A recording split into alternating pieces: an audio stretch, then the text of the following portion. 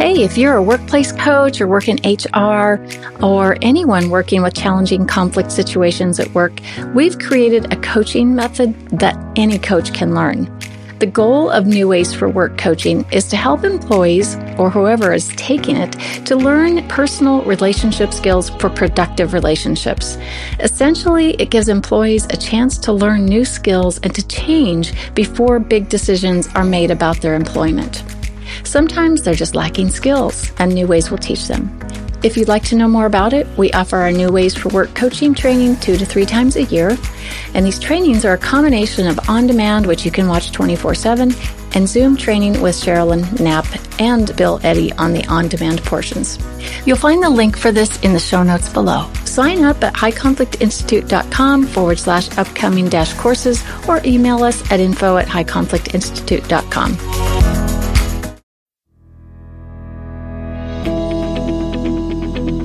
Welcome to It's All Your Fault on True Story FM, the one and only podcast dedicated to helping you identify and deal with the most damaging humans, people with high conflict personalities. I'm Megan Hunter, and I'm here with my co-host, Bill Eddy. Hi, everybody. We're the co-founders of the High Conflict Institute in San Diego, California. Today's episode is exciting for us as we have our very first guest, Dr. Todd Grande, author of a brand new psychological drama/crime thriller called Harm Reduction. But first, we have a few quick reminders. Here's the deal. We want to hear from you. Have you dealt with a high conflict situation? Been a target of blame by someone? Or maybe you simply dread seeing that person again, but you probably have to tonight at home or tomorrow at work. So send us your questions and we just might discuss them on the show. You can submit them by clicking the Submit a Question button at our website, highconflictinstitute.com/podcast, emailing us at podcast@highconflictinstitute.com, or dropping us a note on any of our socials. You can find all the show notes and links at highconflictinstitute.com/podcast as well. Make sure you subscribe, rate, and review, and please tell all your friends about us. Telling just one person that you like the show and where they can find it is the best way you can help us out and help more people learn how to address high conflict people. We appreciate you so very much. And now on with the show. In this episode, we take a slight departure from our regular discussions on high conflict people, and instead we have the unique privilege of introducing you to our first guest on our podcast, Dr. Todd Grande, whose book, Harm Reduction, was recently published.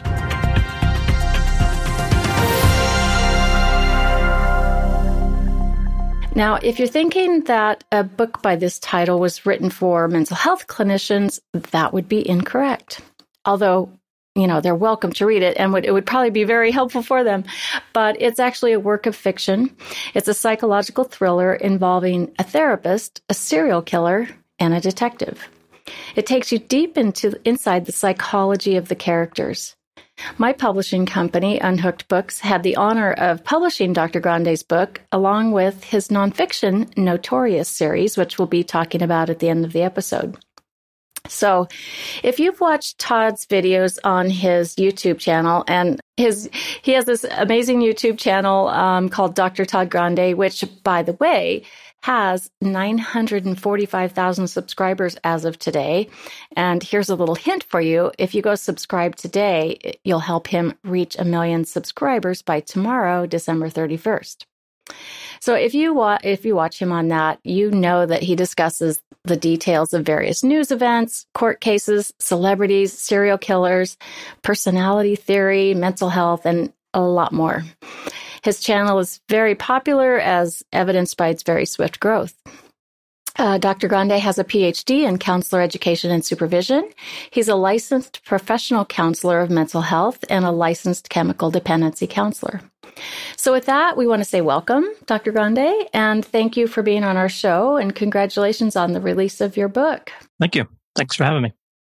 As you know, it was a huge effort to get it from your brain into the reader's hands. And we're really grateful to all the people that helped along the way. And I'm sure you spent many a late night writing this fascinating book. So let's get to talking about it. So the first question is basically, what is the book about? So harm reduction's mostly about three characters: a mental health counselor, a detective, and someone who turns out to be a serial killer. And it kind of features a few different time frames, but primarily in one where we see a counseling relationship develop between the counselor and the serial killer. But there's some backstory that kind of supplies perspective for that, and then kind of some other philosophical and developmental components that occur with the counselor as she's going through this experience of treating sort of the serial killer. The main characters are Jenny Ocean, Rio Winston, and Sam Longford. And, you really nailed the characters individually. And then the weaving together of their interactions, which are, of course, driven by their personalities and motivations. So why did you choose these particular characters? Each one, comes from a different place. So, I've always had an interest in true crime, and I have a number of videos I've done specifically on serial killers.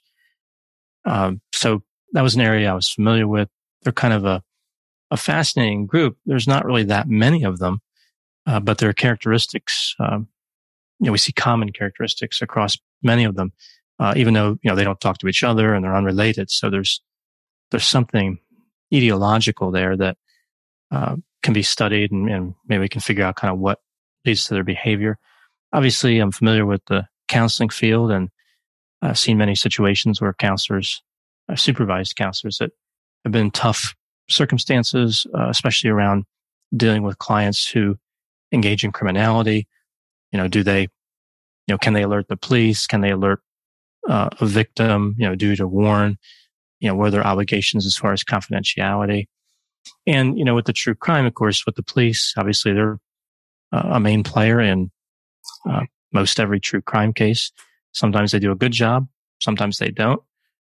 And I wanted to kind of unpack the mental health and personality characteristics behind that role as well, and then how kind of it interacts with Jenny, the protagonist. I love what you said a minute ago about the serial killers don't know each other, and it just kind of made me laugh, thinking, yeah, they don't have a Facebook group. I bet it would be very popular if they did, though. I'm sure it would. Yes, it would be a very, very have a lot of followers, I'm sure. So we talk on this podcast a lot about personality disorders, and Bill Eddy is an expert on personality, and as are you, Todd. With your main character, one of your main characters, Rio, being a narcissistic serial killer, of course, that fits nicely into our focus, and it's just really interesting for me to have both of you here as you are personality experts. And this isn't just my opinion, it's shared by many. So I've been waiting to get you two together for a long time to hear you discuss personalities. So let's talk about serial killers, the narcissistic kind. Is there another kind? Well, I think, to some extent, they're all somewhat narcissistic. And, primarily psychopathic or sociopathic, or factor 1 psychopathic and factor 2 psychopathic. With Rio in particular, I threw in something from cluster C family as well, kind of a little bit of an obsessive compulsive personality, because we've seen many serial killers over the years that seem to have that connection to very rigid thinking, very rule-based, legalistic thinking. And that's a little more expanded with Rio to kind of accentuate those features. But I think that kind of, in his case, only adds to the dangerousness. It only kind of propels the narcissistic desire, and in the psychopathic kind of emptiness, the void kind of forward. And, his motivation becomes very easy to access. I've always thought of killers or serial killers as psychopaths within the sociopathic or antisocial personality disorder. But it seems to me that they also have a lot of narcissism. And it makes me think about the crossover that's often mentioned as the malignant narcissist, who's a narcissist with sociopathic behavior, paranoia, and sadism. And I wonder where that kind of falls into what you've observed. Yeah, it's interesting. The relationship between narcissism and psychopathy is interesting because these constructs are very difficult to measure, even though there's thousands of studies that have attempted. There's not always great agreement about how to separate out the cluster B family of disorders or personality traits, like not only the antisocial, the narcissistic, but the borderline and the histrionic. I think, one could look at it and say, is this really, is a serial killer born of, or, do they come about because of they've moved so far into the depths of psychopathy that the little bit of narcissism that everybody has is then permitted to run free? So is it like a gate that's dropping down and it wouldn't matter how much narcissism they have, whatever it is, it's unrestricted, or it's disinhibited?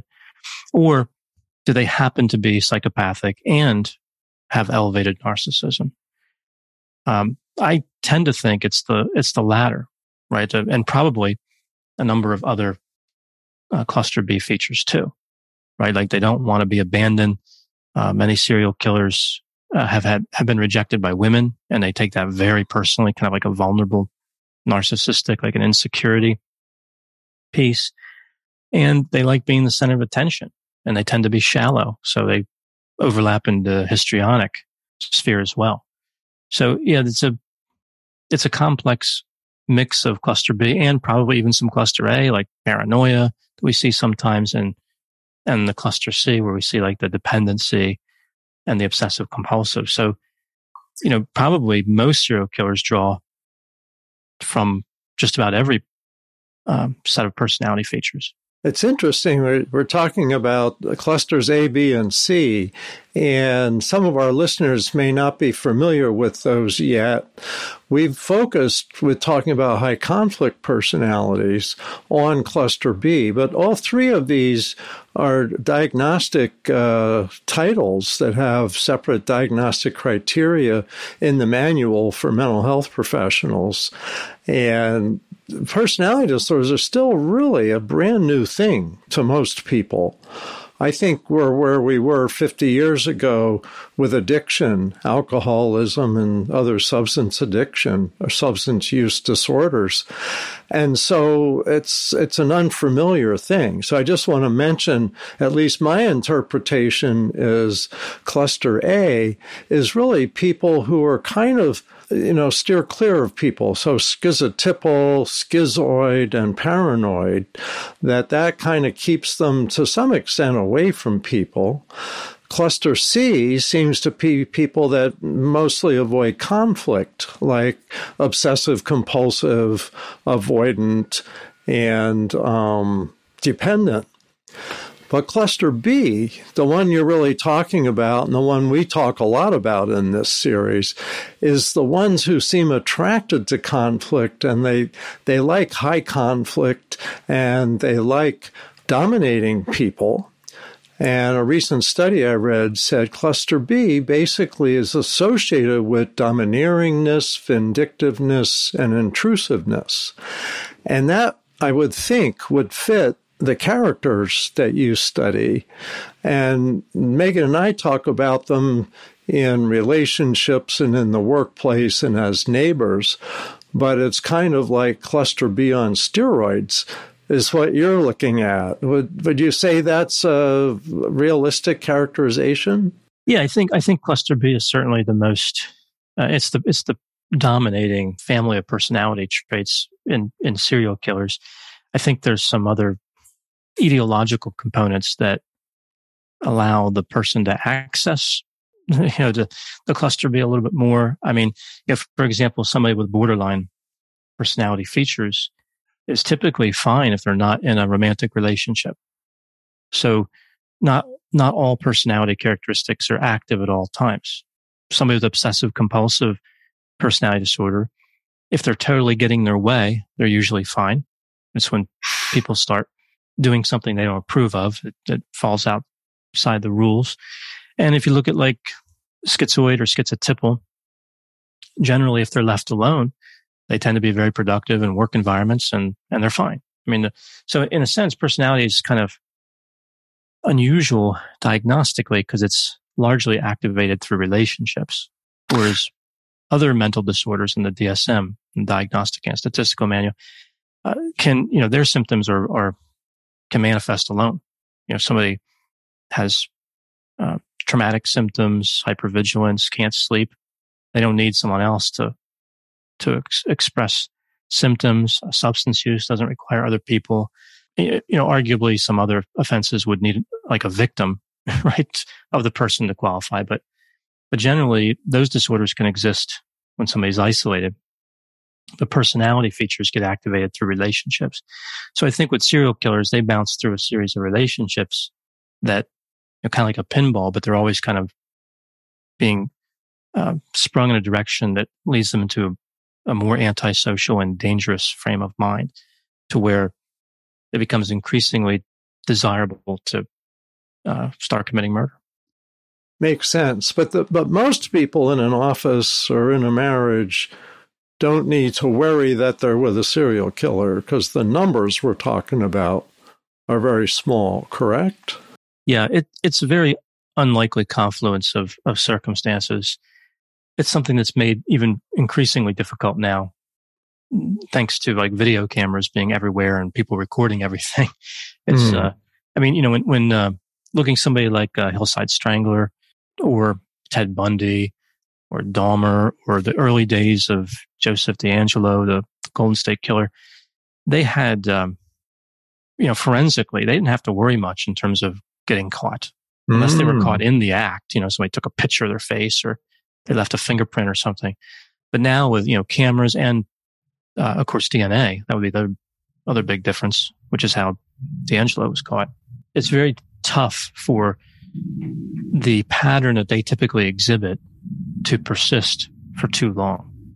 If you look at like Gary Ridgway, he had a span of decades where he murdered women. That would be, impossible or very unlikely these days. So it's interesting. We're seeing in some ways more high conflict behavior now, but it sounds like hopefully less serial killing because of today's technology. It enables people to send horrible emails and to post negative things, but I guess maybe impairs a murderer. So I guess that's a little encouraging. Yeah, I would imagine, one theory of criminality is that when you block off one crime, the criminal mentality doesn't change. It just goes to another crime.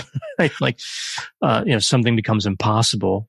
Like if car theft became impossible, the same people that would steal cars would go steal something else or do something else. So, yeah, anybody who would be a serial killer but decided against it because they would get caught is probably still a horrible person to interact with in many environments. So they're addicted to crime, essentially. I think a serial killer is addicted to sexual domination. I think that, I feel like that's what drives most of them. And there's other ways to fulfill that desire, not necessarily homicide, like exclusively. Other types of criminal and I guess even, consensual acts might satisfy that need.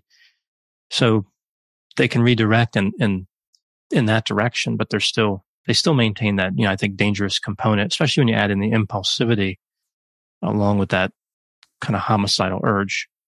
Yeah, and back on the technology piece, there's kind of a flip side, right? So you could imagine potential serial killers going on a dating app, to meet women, to lure women in, women or men, I suppose, and using technology to do that, which, using those dating apps, you just don't get the vibe that your brain is meant to get when you're in person, that might warn you of danger. So you have to kind of look for other things. And I'm not sure that that's what people are looking for when they're on Tinder. Right? So I don't think we're expecting someone to be a serial killer. But then on the flip side is, there are all these really great, pieces of technology that can record things. Like, for example, the Teslas record everything around them on video. So it's really hard to commit a crime around a Tesla, right? It's interesting you brought up the dating because there was a serial killer named Rodney Alcala who was actually on the dating game in, I think it was recorded in like Los Angeles, Southern California. Yeah. It was a popular show for a while. And he won. Like he was it was like 3 bachelors or whatever. He was the one that the contestants selected. Oh dear. And when they went backstage, they met each other, whatever, after the show, however that works. And usually that's kind of a happy time. I imagine the typical discourse would be like, "Oh, I'm glad I picked you. We'll go have fun on a date or whatever." But instead, he was so creepy that the woman, the contestant who won, decided not to go out with him. A wise choice. It was almost certainly a life-saving choice, her life. But yeah, over like Tinder and whatever else is available now with the internet, you can't. She probably wouldn't have known. Like she probably wouldn't have had the cues available to make that decision. Right. So the upside and downside of technology, I suppose. Well, this raises a question I want to put in here, and that is, you said she might not have seen the cues that she saw because she met him in person after the show. Are there cues that people can watch out for if they meet someone like this on the internet and then they go meet them in person and have lunch and decide if they're going to spend more time together? Is there anything that's obvious, or is it well hidden? Yeah, there are some things. And again, all of these could occur without somebody being a serial killer. But one of the common things that people tend to notice early on is eye contact dysregulation. So either someone who kind of stares intensely, like Ted Kaczynski, for example, or someone who averts eye contact. Like a Joel Rifkin, somebody who's not going to look you in the eyes at all. I think an early interest in sex in a dating relationship, like very early, like in the first 20 minutes of talking or whatever, kind of stereotypically grandiose behavior, or dominant behavior, like say a restaurant, someone who's putting down the waiter or waitress, who's demanding service right away, who wants the best of everything, like kind of trying to show off. Because even a vulnerable narcissist will present as a grandiose narcissist over brief periods of time. And dating is one of those times when a vulnerable narcissist will try to be strong and confident. So you could see that as well. But there's no set of warning signs that guarantee, you've run into a serial killer. That's important, I think, for people to know. Yeah, so take your time getting to know people, right? And maybe don't be in dark alleys alone with them at the beginning. But, Megan and I wrote the book Dating Radar, and on the survey we got, one of the things was the speed of sexuality and sensuality. And so we put in the book that you really want to wait at least a year before you make a big commitment, like getting married, having a child, buying a house together. So I think that reinforces that idea. Serial killers often like to, they tend to have dramatic interests in dating. So like they're going to want to move very fast. Yeah. But then again, there's a whole other class of killer that would not function on a date at all. Right. So it's, if a Rodney Alcala and a Ted Bundy, much different than, like a Dahmer or like a Joel Rifkin or a, David Berkowitz, who are like really socially awkward. Are there serial killers who are not socially awkward and use kind of a laid back approach to in the beginning to kind of lure the person in, like oh, I want to be careful and cautious of you, like from their perspective, they're giving that message to their potential date. Yeah, I mean, usually they're not that sophisticated, but certainly, I mean, that's possible that they could look at other people's behavior, like on television and movies, and kind of mimic what they think they should be doing. But one of the other big warning signs that I'll mention is the kind of the lack of empathy, and that is something that if somebody cannot feel what you're feeling, or cognitively understand what you're feeling, that's a very bad sign. Not necessarily, again, a serial killer, but it's just a bad sign that they're probably not great at romantic relationships. And that's something that can be tested. Like you can ask somebody, what do you think I'm feeling right now? Or looking at another couple across a movie theater or restaurant, what do you think they're feeling? They're talking to each other.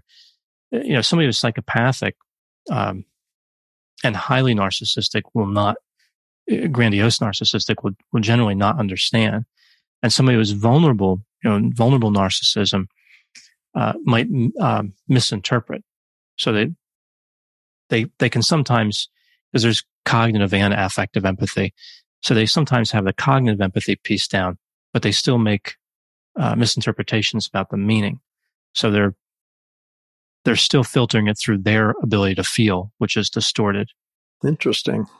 Yeah, we talk about lack of empathy a lot when it comes to, our definition of high conflict personalities. And, it may be a person who can have empathy, perhaps, maybe someone with borderline personality, but when they're in an upset state, there's just no empathy for the other person, right? Yeah, well, I think too, it's about, it's self-centeredness as well. Like you can know how somebody feels cognitively, and not care. And I think that's largely what happens with psychopathy is there's a willful indifference and narcissism to some extent as well, where they might get it, but they're so indifferent. It doesn't matter to such an extent that they're not going to act on it at all. So, functionally, they have no empathy. Interesting. So when you wrote the character Rio Winston, your serial killer in Harm Reduction, is he kind of an amalgam of different serial killers, or did you just put different personality traits together, or kind of what was your direction? Yeah, there's definitely some serial killers out there who kind of offered, their stories offered inspiration into that character development. I think Gary Ridgway, the Green River Killer, just the high level of caution, I would say conscientiousness that he used, which was, I think, probably more conscientious than any serial killer who's notorious that I can think of, to the point where, in terms of the forensic police investigation, he threw them off with planting clues, and like he thought through a lot. One time he left tire tracks, disposal site by accident, so he threw away all the tires and bought new tires, which I've never heard of a serial killer doing. So kind of like what happens when somebody who's highly conscientious also has no empathy and wants to be sexually dominant. But there are other killers that kind of wove in there as well. Certainly Joseph D'Angelo and Richard Ramirez, both home invaders, which is actually pretty unusual among serial killers. Most serial killers try to catch people in the open, kind of out in public, not necessarily invading a house. So that was factored in. A little bit of the deceptive nature that we see with the Hillside Strangler, Kenneth Bianchi, who fooled mental health professionals for a long time, convinced them that he had what they used to call multiple personality disorder, now called DID. So yeah, I took pieces of many of the killers, but then also some of the characteristics I've seen over the years on the obsessive compulsive side, and kind of how people rationalize bad acts regardless of what the bad act is, and how no matter what roadblock they run into, they still manage to find another rationalization. So you discover that they really have a desire to commit the crime, and the logic that gets them there they fabricate as needed. Interesting. I read a review on one site that a reviewer said, what I really love about this book is that some authors would have written this in the first person point of view from Jenny's perspective, but I'm glad Grande didn't. His way gives the story more objectivity and insight, which Jenny just didn't have about herself anyway. She had some, but not enough, like a flashlight's dim glow because of low batteries. I love that last part. Anyway, I'm wondering, how or why you chose against writing it from a first-person point of view from Jenny's perspective. I think in a way it was like a big progress note, right? So, when you treat clients or supervise counselors, you're writing in this kind of objective third-person point of view where you don't really believe anything, right? You're just noting what you're observing, and you kind of reserve any type of clinical judgment for when you have all the information together. So the first part of a progress note's really, just observations, and that can include, distortions that people are putting out there. You're not saying they're true, but you're noting what they're saying. You're noting their thinking, flawed or not. So I wanted to contain kind of all those aspects and have a good point of view for when Jenny and Rio kind of pivoted, in the book, the point where they kind of pivot in different ways. And I wanted to make sure that that was something that was available kind of third party that people could watch and maybe even kind of predict it to some extent as they're reading. It's a unique approach, and I really like that approach. What inspired you to write a fiction novel? We'll talk about your nonfiction series here in a minute, but what was behind this? There's a lot of books out there, a lot of fiction books out there. They're very good that cover true crime. But having read so much on the topic, I felt like there was some nuances and even some major themes that were really kind of glossed over or just not directly approached. As somebody might look at a gap in the research literature, I saw a gap in the fictional literature.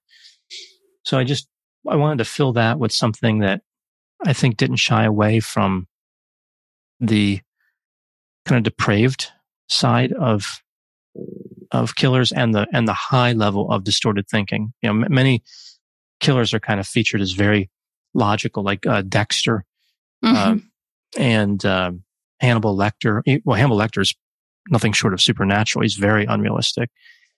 So they're fascinating characters and they're very well written, to be sure.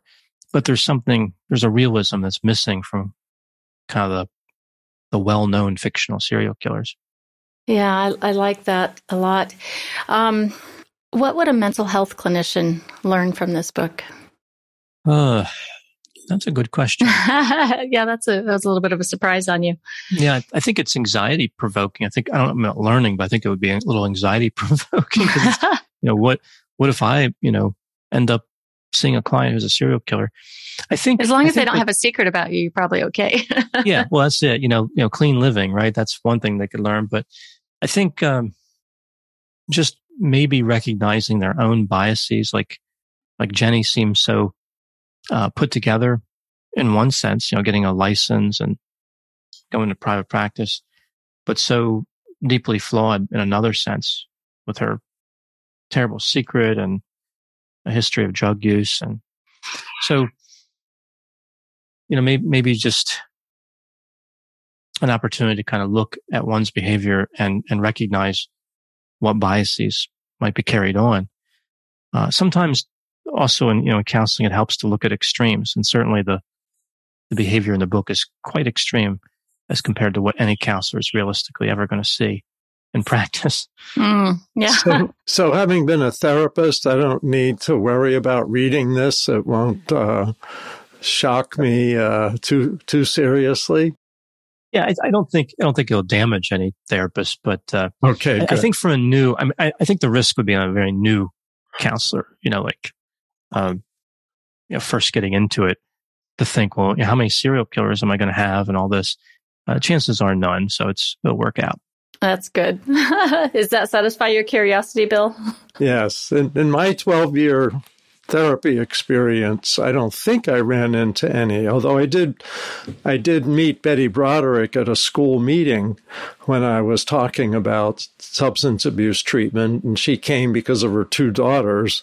This is before she killed her husband. So I can say I met someone, but I, to my knowledge, never had any in therapy.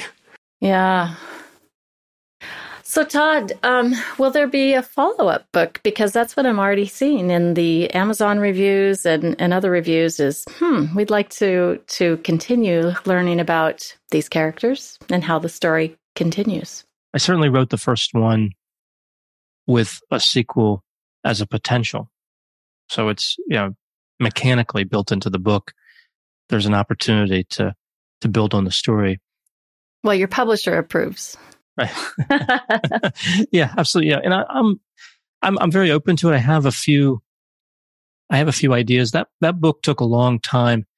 Well, it took a while to write, but it was a long time to kind of put together the major character descriptions and the shifts in the story. So so there's a whole stage that occurs, before I even write anything down where or before I put in a paragraph together where I'm doing outlines. And I have started that. I've started to outline. For me, the organization's a big part of what makes a book work. That's one of the other things I saw in a lot of other books I read is I was frustrated with the way they kind of bounced around without any type of justification to move that storyline. It's like just almost like they just ran out of things to say, so they shifted. So I like everything to flow at a higher level before I can get it to flow at a mid and a detail level. So yeah, I think it's certainly possible. I have a few ideas that are coming together. Sequels in movies are always tricky, right? It's always kind of a pothole. Yeah. And I want to make sure that, I realize this is a movie, but I want to make sure I don't run into a sequel error. Well, and that's the next question is, have you had any calls from movie studios yet? I'd be thrilled if somebody was interested. I think it could drive a pretty good movie. I think it's very dependent on the specific casting of Jenny. I don't know if I don't see the Rio character as shockingly difficult to cast, and certainly the detective's not. But I worry about who would play that counselor. Because it's a very complex character. Interesting. No one comes to mind right off the bat, so that's a dilemma. But I'm sure they could find someone. So, if you love personality theory, you'll love this book. If you love reading about serial killers, you'll love this book. And if you love plot and suspense, you'll love this book. And those are the reasons that I love this book. And I also love it because I, like Todd's almost 1 million YouTube subscribers, trust his expertise and his lack of bias, really. Plus, he always has these little clever zingers that are very funny and catch everyone by surprise. And you'll also see that in the book. So that's a lot of fun. Now, lastly, let's just talk quickly about the Notorious series. And this is the first in the series is The Psychology of Notorious Serial Killers, which came out over a year ago and has done quite well. It's a work of nonfiction that analyzes various notorious serial killers, many of whom you've already talked about on the episode today. So my question was going to be, who are a few that you cover in the book and what information you provide about them? But I guess you've mentioned a couple. So let's kind of talk more about the structure of the book, maybe about the 5-factor analysis and what all you include in each chapter. It's kind of the formula that I use for videos. It's similar to what I did, very similar to what I did for that book for the chapter level, which is a very compressed analysis that it's all detail rich. It does not just kind of linger on and carry on just the facts that are necessary, but also some of those details that add to the story, and then a meaningful analysis.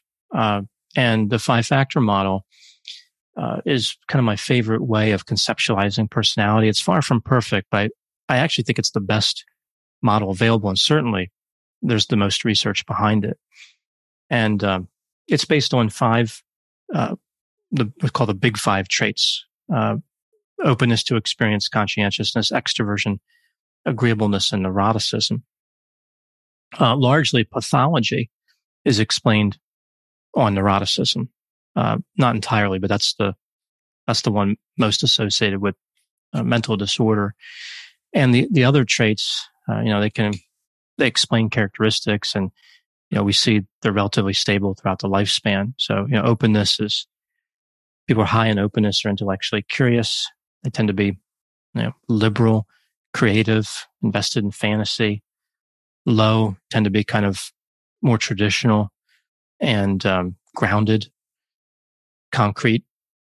Conscientiousness, somebody who's high in conscientiousness, they're going to be having a good work ethic and be on time and be organized. And if they're low, it's going to be the opposite. Extroversion is a pretty well-known personality trait, probably the most famous, where somebody who's high in extroversion, sensation-seeking, talkative, friendly, outgoing. They tend to be optimistic. And people who are low in extroversion, sometimes it's called introverted, tend to be analytical, keep to themselves. They tend to kind of recharge energy-wise when they're alone, as opposed to an extrovert that seeks out people for energy. Agreeableness, people who are high in agreeableness are very trusting and altruistic, and maybe a little gullible. People who are low are skeptical. They're like critical thinkers and scientists, and more likely to get in arguments. And then neuroticism would be depression, anxiety, anger, vulnerability, inability to resist temptation. So very high on neuroticism is considered unhealthy just because people are suffering all the time, but very low is just as bad, because that's where you find people with no empathy and who are not moved by human experiences. They're not moved to compassion. Now, the next two in the Notorious series is The Psychology of Notorious Church Killers and The Psychology of Notorious Celebrity Deaths, which both come out in 2022. Both are already receiving attention for obvious reasons. What are those two about? Well, it's the same formula, in essence, where I'm analyzing mental health and personality factors, except with figures from who are notorious for different reasons, like the church killers. You see, these like spiritual gurus that have built cults and people like that, like the Marshall Applewhites, Jim Jones, David Koresh. And then with the celebrity deaths, tragic deaths, right? So, not people that died from natural causes, but talking about tragic, usually young deaths, like musicians and actors and various people who, for whatever reason, could not compensate with developing fame and wealth. So those will be out in 2022, and we're pretty excited about those. So thank you for being with us today, Todd. We are really, it's been an interesting and fascinating discussion about your books and about serial killers especially. So if you're looking for his books, they're available anywhere books are sold in print or as ebooks. And then The Psychology of Notorious Serial Killers is already out and available as an audiobook. So we'll put all the links to his books and to his YouTube channel in the show notes. And remember to go subscribe to his channel, get him to 1 million. So remember to rate and review us and tell your friends and colleagues about us. It really means a lot to us.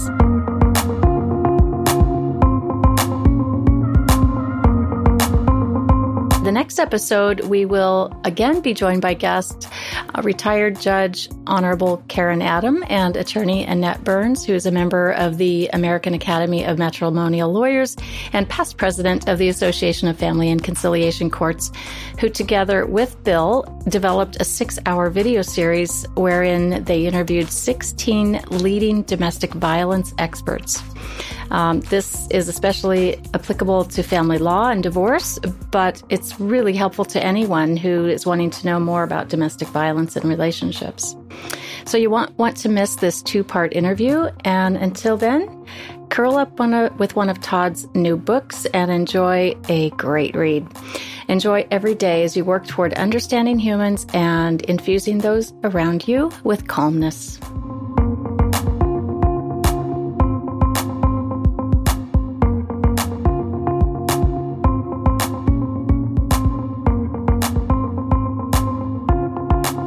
It's All Your Fault is a production of True Story FM. Engineering by Andy Nelson. Music by Wolf Samuels, John Coggins, and Ziv Moran. Find the show notes, and transcripts at truestory.fm or highconflictinstitute.com/podcast. If your podcast app allows ratings and reviews, please consider doing that for our show.